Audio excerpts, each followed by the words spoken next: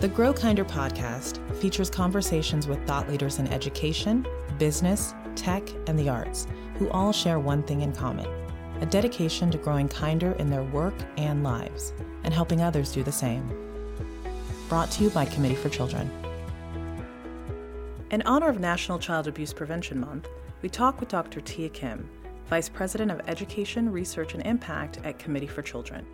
With a doctorate in developmental psychology, Tia and her team of research scientists track the pulse of the education field and answer the really hard questions about children's social-emotional well-being.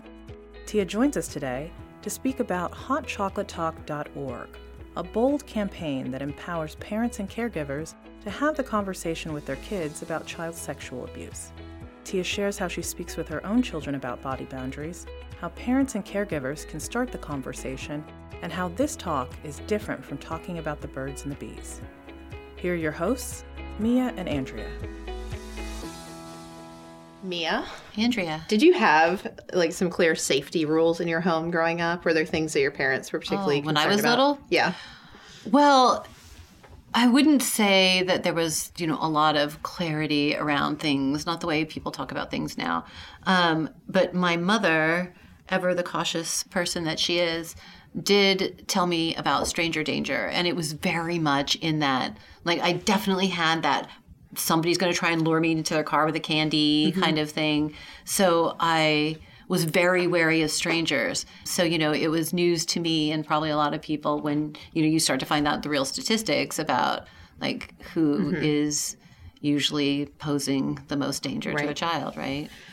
Yeah, I always kind of think about this during Child Abuse Prevention Month because I feel like I had some kind of inconsistent rules, but general terror about, general family terror about somehow encountering strangers or being kidnapped by strangers. Yeah. And I have such a big, after school specials, and we did talk about that at school. In fact, we had code words, which actually at a summer camp my kids are going to, they have to have a code word for pickup now. But I remember we would do these practice conversations if somebody was trying to pick me up or said that they were sent by my parent. I'd have to ask them for the code word. And I practiced with my grandmother kind of responding to them. Yeah, so I think that was the primary fear and approach when I was little also. Right. But also they were kind of go play around the neighborhood for 6 hours without any contact. I think that a lot of that had to do with, what was happening in the media. At least when I was growing up, it was the Ted Bundy era. Oh. And I grew up in Seattle. Mm-hmm. And so, that is in the forefront of everyone's mind. And it's going to be... Everyone who grows up in Seattle should worry about serial killers. That's a handsome stranger. Because there's an unusual proportion of... Yeah. Well, Yeah. Huh. Yeah. One of the things that we talk about here at Committee for Children, it's not always related to social emotional learning, but we kind of started off in that abuse prevention space, in particular child sexual abuse prevention. We kind of think of that in the context of safety. Right. And so we have a dual mission of safety and well-being through social emotional development. And so we do a lot of research and learning in this topic, and we've done programs around it. And I think that one of my favorite things that we've done in the last couple of years is the Hot Chocolate Talk. Yeah, it is such a cool campaign. So remind me how that started. So there were a few individuals and who had been working kind of with our programs, with research, and also with just communications and advocacy, thinking about how we could help parents and families and communities have conversations with kids that explicitly addressed some of the research and approaches around sexual abuse prevention. So what are the kind of strategies that we could help parents kind of easily communicate to their kids that would help kids in kind of learning touching rules, safety rules, and also in feeling comfortable having conversations with their parents if those rules were broken or not being followed. And it was really clear from the folks that were sort of in the communications piece of it and looking at how we do national campaigns and public service announcements that it needed to be friendly and approachable. It can't be, of course, it's a terrifying topic. It's a scary topic, but it's a necessary one. And you kind of have to normalize having conversations with your kids about safety, just as you would talk about seatbelts or, some of these other kind of safety rules. We have some rules around how people interact with us and what's acceptable as far as touching. And here's how we're going to kind of talk about it and approach those rules. And so one way that, that kind of creative team came up with of talking about that is the hot chocolate talk, which is really, you make an intention to go out with your kid and have kind of a personal and special conversation about what the safety rules in your family are around, in particular, touching. And you just do that over a cup of hot chocolate, something that kind of makes you feel safe and warm and like it's a moment that you can share together to create trust around that topic. Yeah, and we've been doing it a couple of years now, right? Yeah. And so what are some of the responses that we've gotten from people around the campaign? Well, people seem to really love it, and schools and families have reached out to us. And actually, our guest today, our very own Dr. Tia Kim, can tell us a little more about some of the results of some of the materials that are used in that campaign to support parents and kids. But overall, it's been an overwhelmingly positive response, and people seem really thankful for having concrete research-based ways to have these difficult conversations with their kids, and to create a kind of pattern of having those conversations. So I think it's been really effective, and I'm really excited to talk more about sexual abuse prevention today. It's weird to say I'm excited about that, but I just think it's such an important topic, and it's so difficult for people to really engage in because it's scary. And it's not meant to be just like a one-time thing, right? Right. Because it just made me think that when you were saying a pattern. Right? Yeah. And so we can talk more about that with Tia, who we're grudgingly allowing into our podcast space today. Our podcast cave. But who we love and work with frequently here at Committee for Children, Dr. Tia Kim, our VP of Education, Research, and Impact. Welcome, Tia. Yeah, I'm so glad to be here. I've heard very, very good things about your podcast. Have you not listened? I've also listened. I have to admit I haven't listened to all of them, but I've listened to a few of them, and they're great. Are you going to listen to this one? Yes, I'll listen to this one. Although it's always weird to listen to yourself, I think. That's true. Yeah, you never sound like you sound in your head. So, well, Tia, we're so glad that you're giving us some time today to talk. I know you're super busy and, you have a big role here at Committee for Children, but I'm wondering if you could tell our listeners a little bit about how you got started. What sort of brought you to this field and youth violence in particular. What was the interest there? Sure. I have a very unique story in that I'm not like most kids, and I knew from a very, very young age exactly what I wanted to do. I knew I wanted to get a PhD in psychology and be a psychologist and help kids. And really where that came from and stemmed from was from my own kind of childhood and adolescence. And so I had very high goals and expectations. I really pushed myself academically, but at the same time, I like to have a really good time. And so I probably hung out with a crowd that if I'm a mother now, I wouldn't want my kids to hang out with. And so, they like to have a good time too. So I'll just leave it at that. But I never partook in some of the behaviors that they were engaging in. I just like to hang out with them because it was fun.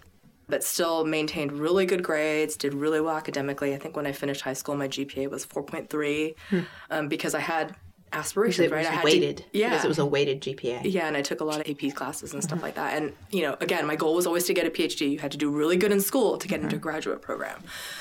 And so I think I was always a researcher at heart.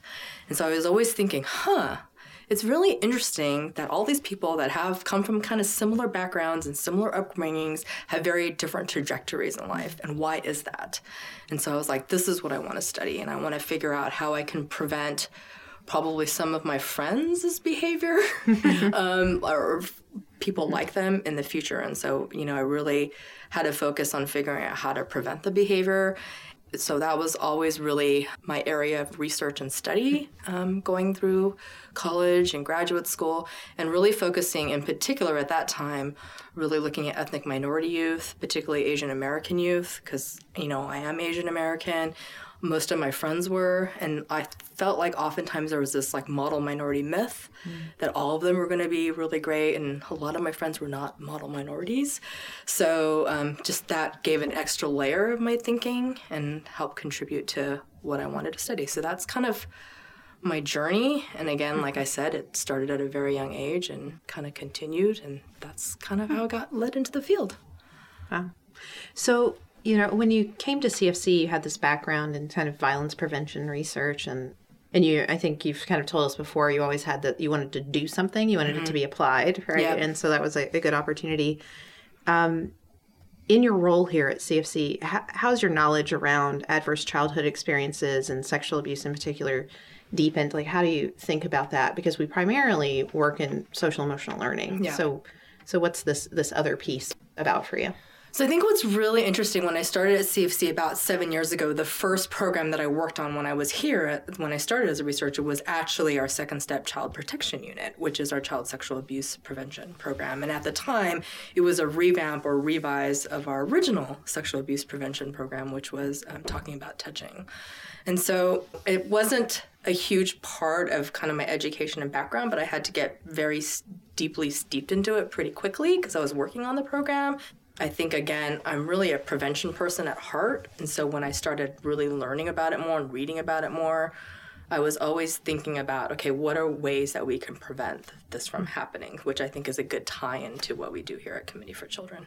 Yeah, so let's take a little step back, because at Committee for Children, a lot of the times people think about our work as really being focused around social emotional learning, and probably a lot of our listeners who have listened to previous podcasts will know that we talk about kindness and social and emotional learning and that sort of thing.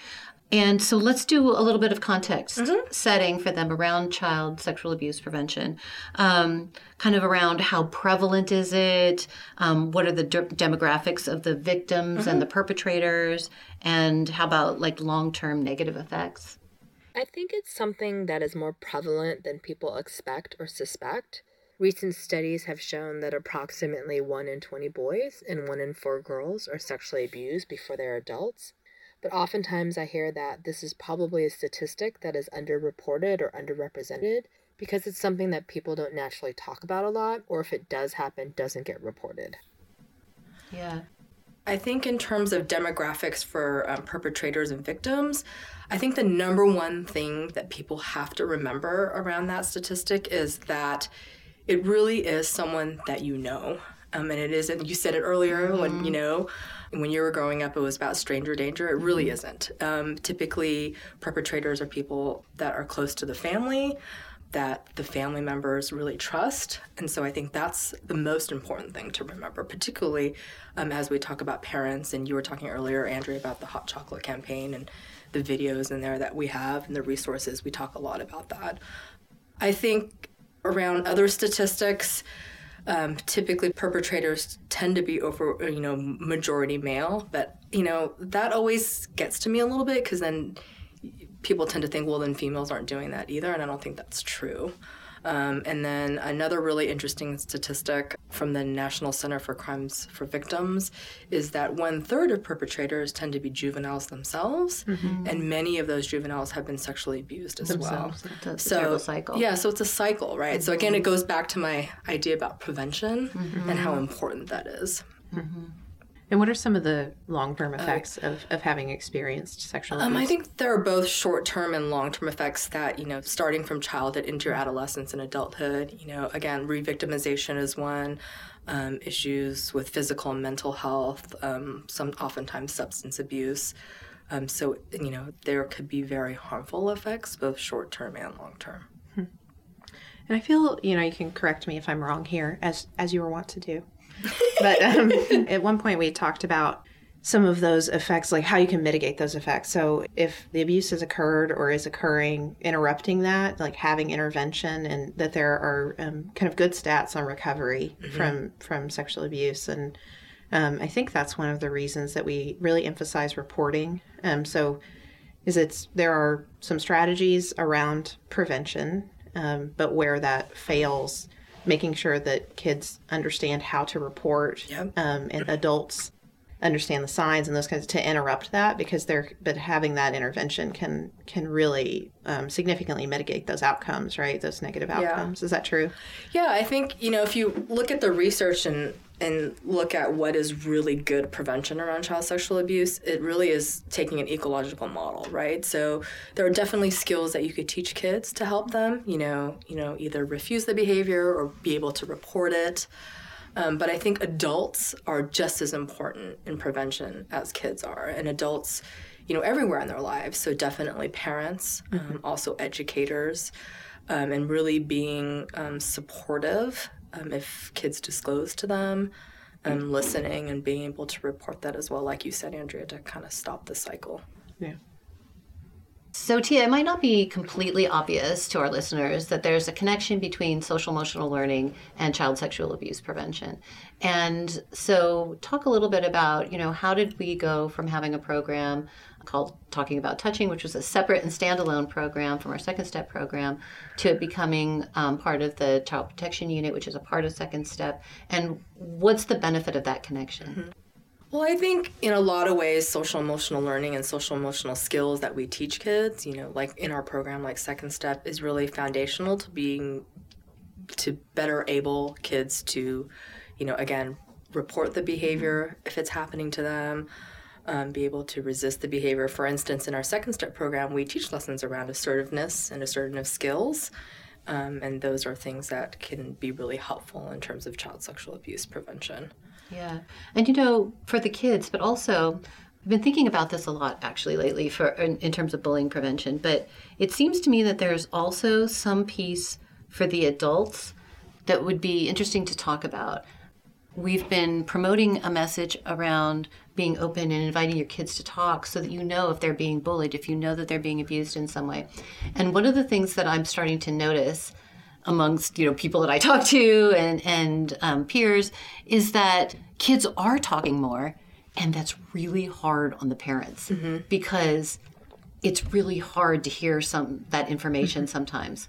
And so what do we have for adults to make them prepared to actually receive a report?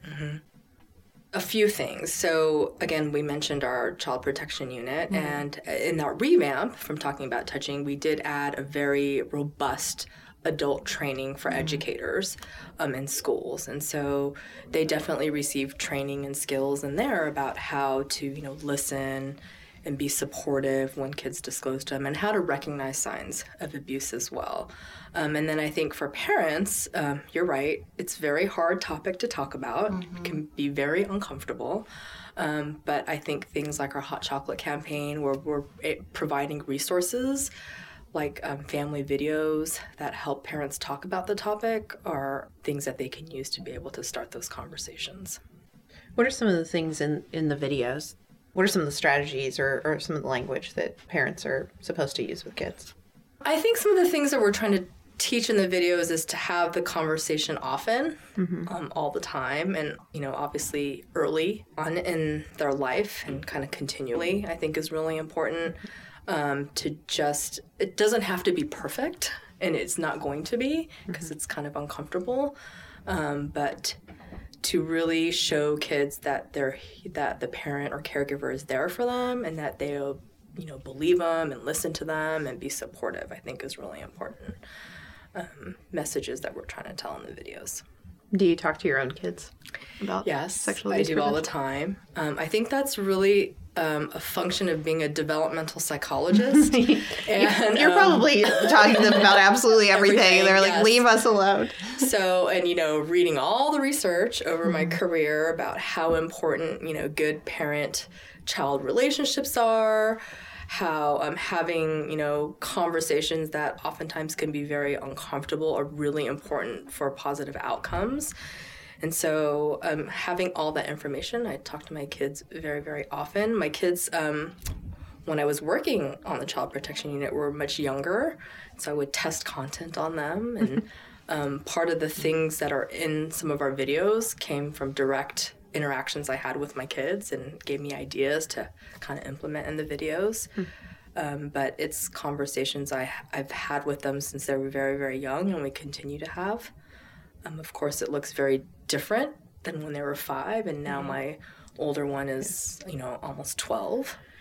So I have employed some of this with my children as well, and we try to do, but we do it, very frequently and opportunistically too. Yeah. So when a question comes up about, kind of unsafe touching in general, we kind of revisit it. And so I try to take those opportunities, and I have to say it's still hard. to do it and to get over some of your own kind of concerns about that, or if you're talking about sex, which is not what you're talking about, right? So why aren't parents and caregivers having conversations about this with their kids? What do you think some of the blockers are there? Well, definitely, I think, I've said a lot on this podcast, it's uncomfortable. Yeah. Interestingly, we have some researchers from the University of Buffalo that have been evaluating our child protection unit, the curriculum that's done in classrooms, but also a few years ago, they actually evaluated our family videos that are going to be shown on our hot chocolate campaign. And they found really good results, but they also did a lot of focus groups with a diverse set of parents across the country.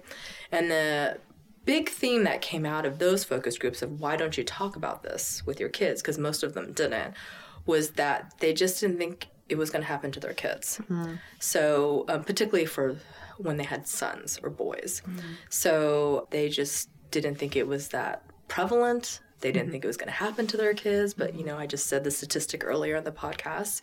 It can. Yeah, 1 in 20 is a lot. That's a lot, and that's reported. Correct. Right? So I think that's the biggest hurdle that parents, at least from the focus groups that was coming out, and I thought that was very, very interesting. I think another thing that parents said in that focus group was that you're kind of saying mixed messages, right? So on one hand, you tell your kids, trust adults, be respectful, listen to them. But at the same time, when you're talking about child sexual abuse prevention, you're also saying, actually, don't really trust them, right? You can say no if you want to. In some cultures, right? In some cultures, that's kind of disrespectful, right? So it's confusing mixed messages. And so for parents, it's really hard for them to navigate that when they're kind of confused about it, and particularly when you have really young kids, right? Yeah. That's a good call out. And I think also, the awkwardness and uncomfortableness of having the talk is one part of it. Yes. And then the other piece that I feel doesn't really get that much attention is what happens when they tell you. Yes. And it's not just like about listening. It's about dealing with your devastation as a parent to know that something like that has happened to your child. I mean, I feel like that is something, like whether it's sexual abuse or whether it's bullying or something else, there isn't a lot for parents out there about how to deal with something really big like that happening in your family. And I think particularly the important thing around child sexual abuse, if your child discloses to you, is to just really believe them and to be supportive in that situation as well. When I think about this disconnect between what you're saying and then kind of your actions as a parent sometimes, one of the things that I struggle with is, I kind of have this, like, nobody should force anything on your body, right? Like, your body is yours. And we talk about, the rules, like, no one's allowed to touch your private body parts, those kinds of rules. But then you have to make them brush their teeth, right? So there's this, like, constant kind of erosion of your, like, here's it's your body, and I really want you to feel empowered in your body, and I want you to talk to me if somebody is breaking that trust and that rule. And also, I'm going to brush your hair. I have to brush your hair. Yeah. And it hurts, and you don't like it, and you want me to stop. And so having it's hard to commit to the conversations about, like, kind of getting them to understand why you have to do certain things, or to keep your body healthy, or things that you don't like. And I find that to be a kind of consistent disconnect from it. I don't know how much it is disconnected for them. Yeah. Right. But for me, it feels like, and how do you explain it, right? Yeah. Where you're still trying to get the message across, but also getting them to brush their hair, right? So, and I think it's the same thing that you're saying that was coming out in the focus groups. Is like, we want to teach our kids these things and talk to them about it, but at the same time, it kind of goes against some of the other things we teach them. I know I struggled a lot when, I was working on the child protection unit, because there's a lesson around, or scenario about not hugging your grandpa or something like that. And, culturally that was really hard for me, because in my family, it's you hug every elder, right? And even if you didn't want to, you're like, you got to hug your grandpa, you got to hug your aunt, you got to hug your great aunt.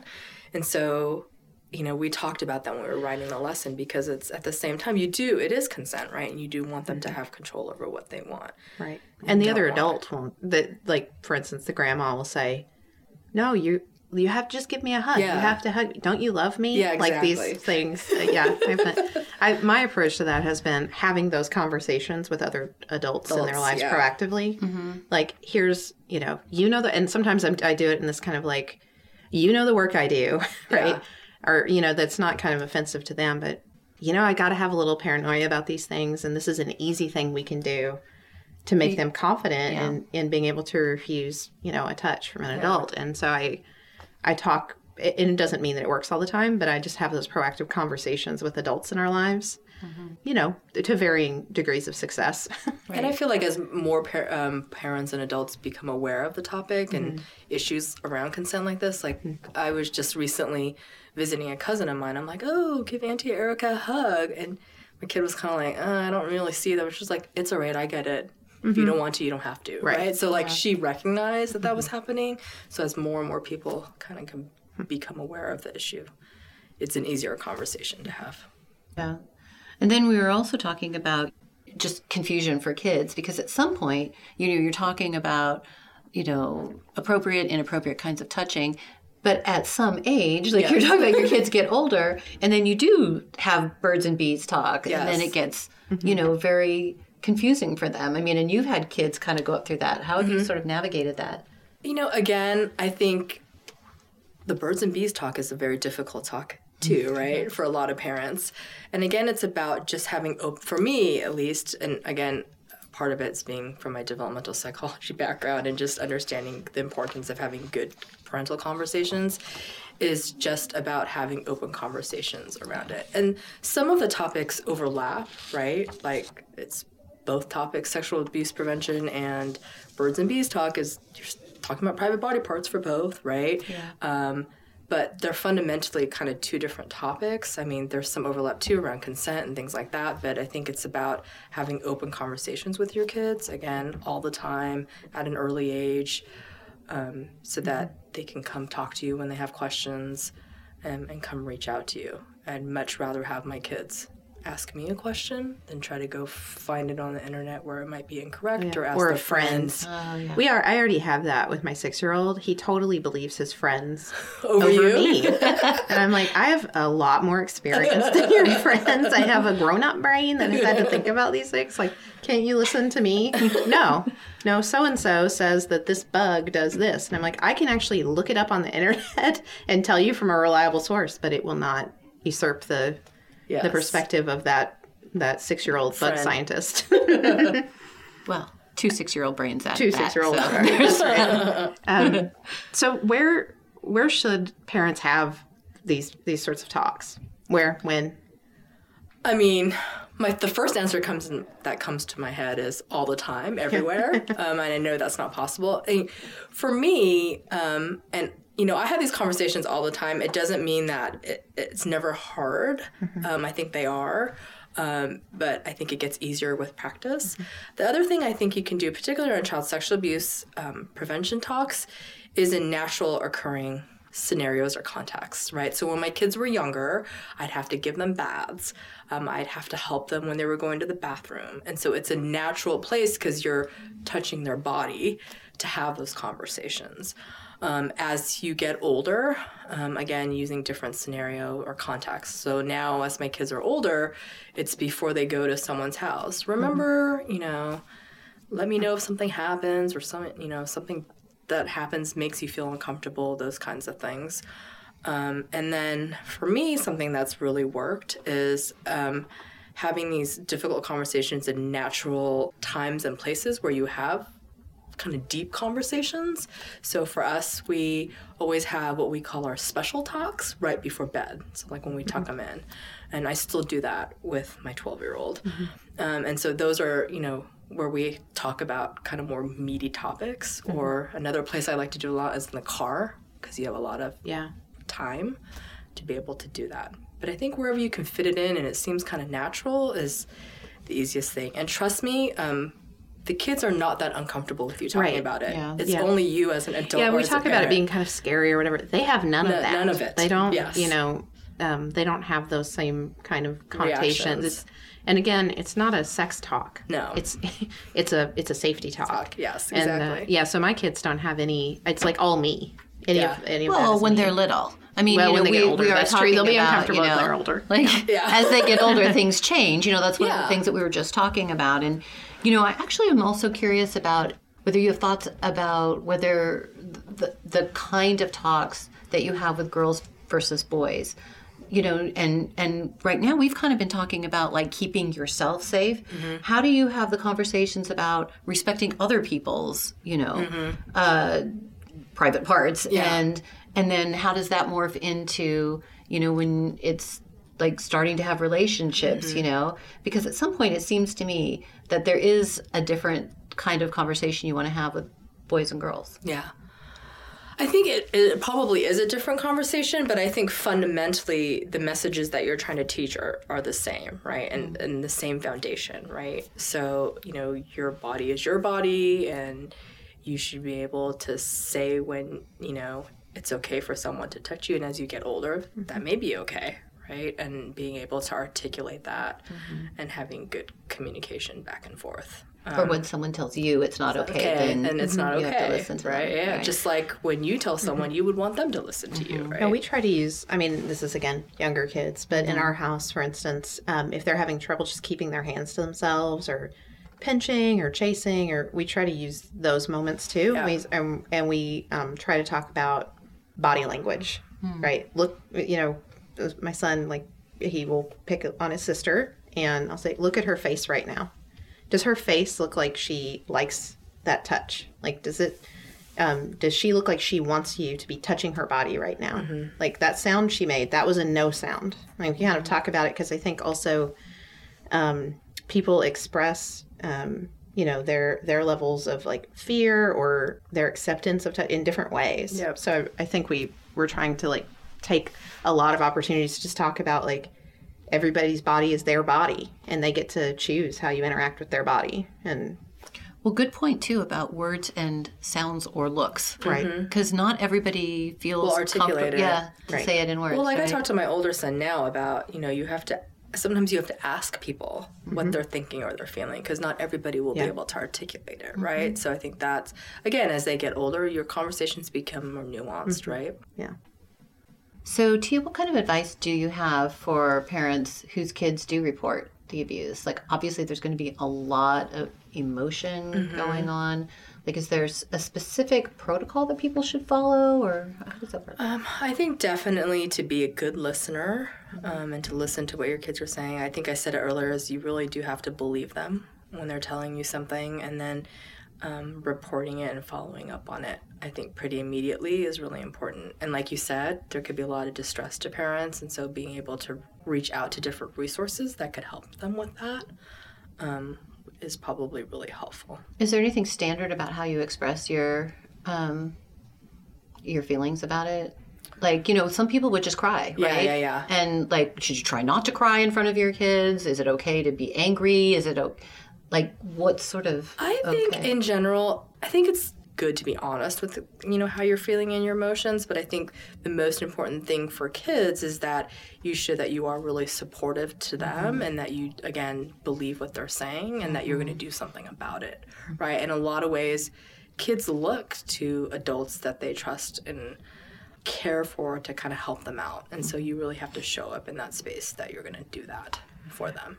And we talk about trusted adults. And so, because I think the other thing that might happen is the child might not tell the person having the hot chocolate talk with them. Yes. Right?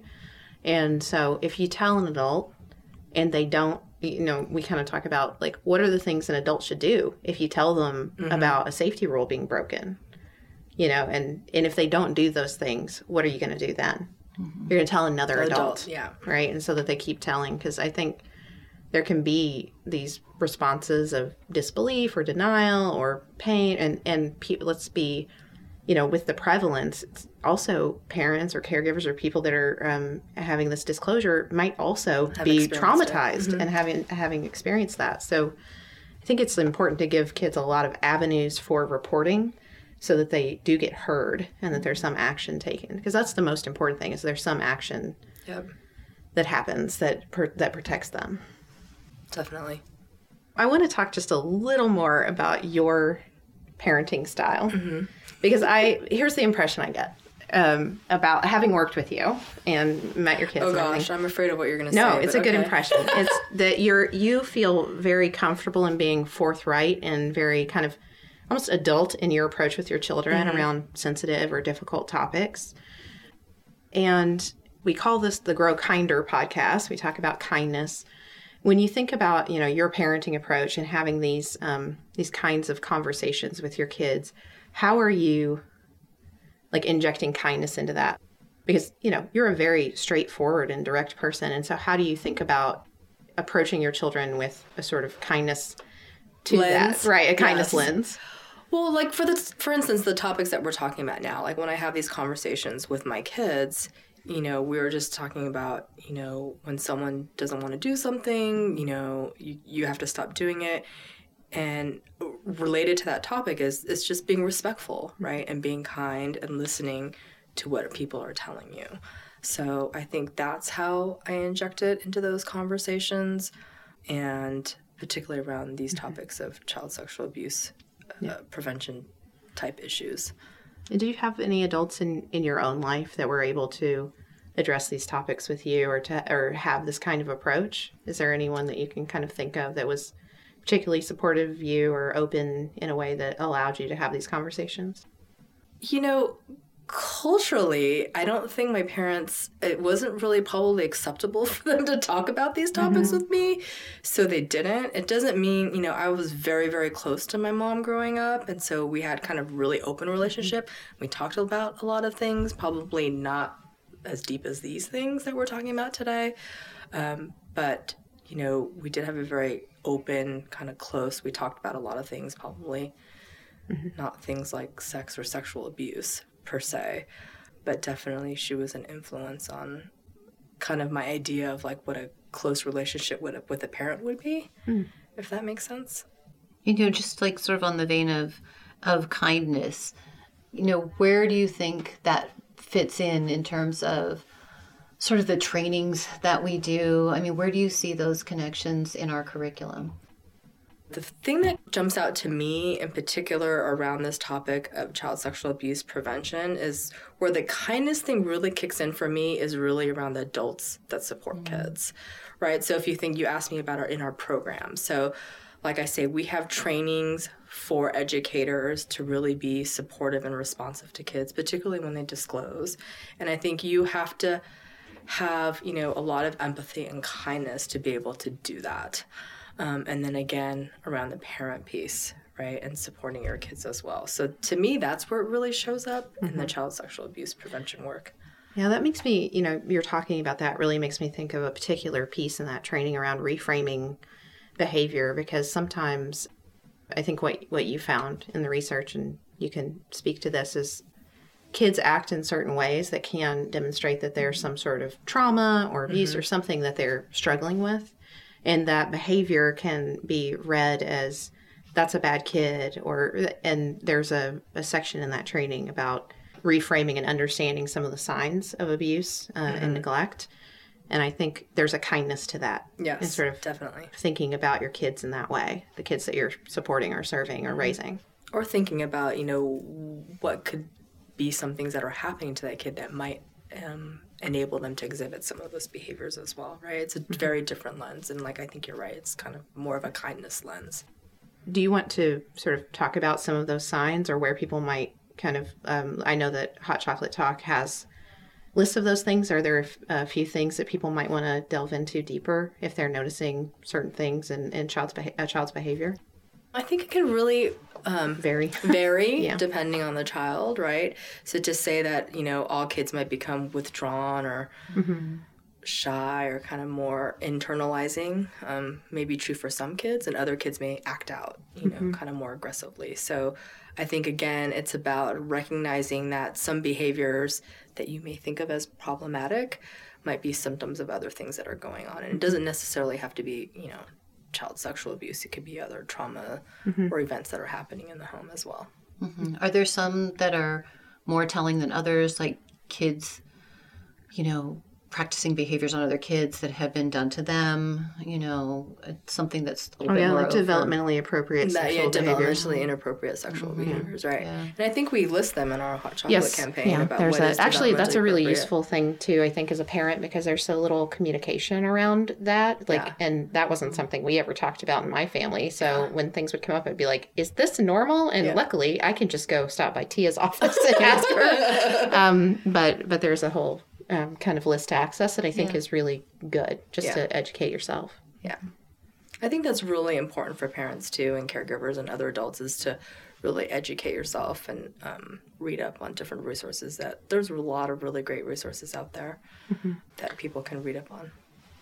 Is there any other final bits of advice that you'd have for people around the topic? I would definitely say for parents and caregivers to talk to your kids about the topic as early as you can, all the time, very often. When you say early, how early do you mean?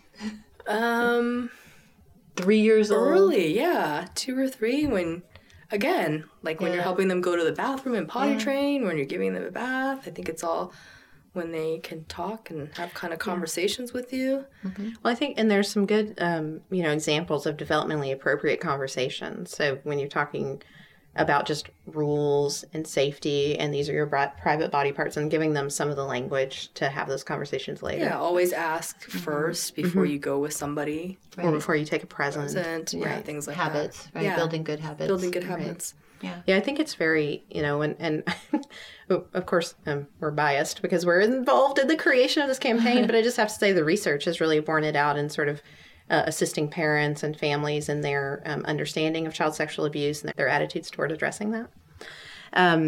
I think this campaign and the resources associated with it are really good. And it's one of the things that I found, I find a lot of our work helpful for me as a parent, but I consistently go back to that because it is a difficult topic and because it changes with developmental appropriateness changes. And there's other resources there. There's a whole list of other resources that you could access. So I think that's right too. And like I said, I mentioned that evaluation that was done by the researchers at the University of Buffalo on these family videos that are in the Hot Chocolate Talk or campaign. And parents did find them very useful. They thought they were great tools to start to have conversations. And they also did like a pre-post examination of the video. So what they found was after parents watched the videos that they actually increased their motivation to want to talk to their kids. And that increased motivation actually led to talking to their kids. So I think, the videos are a great resource. They're really short and they actually are effective in helping you communicate with your kids. It's great when there's something short and effective that you can use. And some of them are kind of funny and lighthearted. Yeah, that's a hard thing to do. And it's great to know that they're working. I mean, that's something that probably listeners should know about our work is that we don't just put things out there and hope that they work, that we take it really seriously to find out how and if they're working. Yeah, how big is your research team, Tia? Jeez, I don't know. I'm losing count. I don't know, 7 or 8. I don't know, something 8 like that. PhD researchers on staff, so that's... Yeah. Where can listeners learn more about you and your work and the Hot Chocolate Talk? So you can learn more about the Hot Chocolate Talk at hotchocolatetalk.org, and you can learn more about the work that we do and that all of us do, including myself here at Committee for Children, at our website, which is Children.Dr. Thank you. Thanks, Tia, for joining us. Thanks for listening. We hope you enjoyed our conversation with Dr. Tia Kim, Vice President of Education, Research, and Impact at Committee for Children. You can find more episodes at growkinderpodcast.org and make sure to rate and subscribe on Apple Podcasts or Stitcher.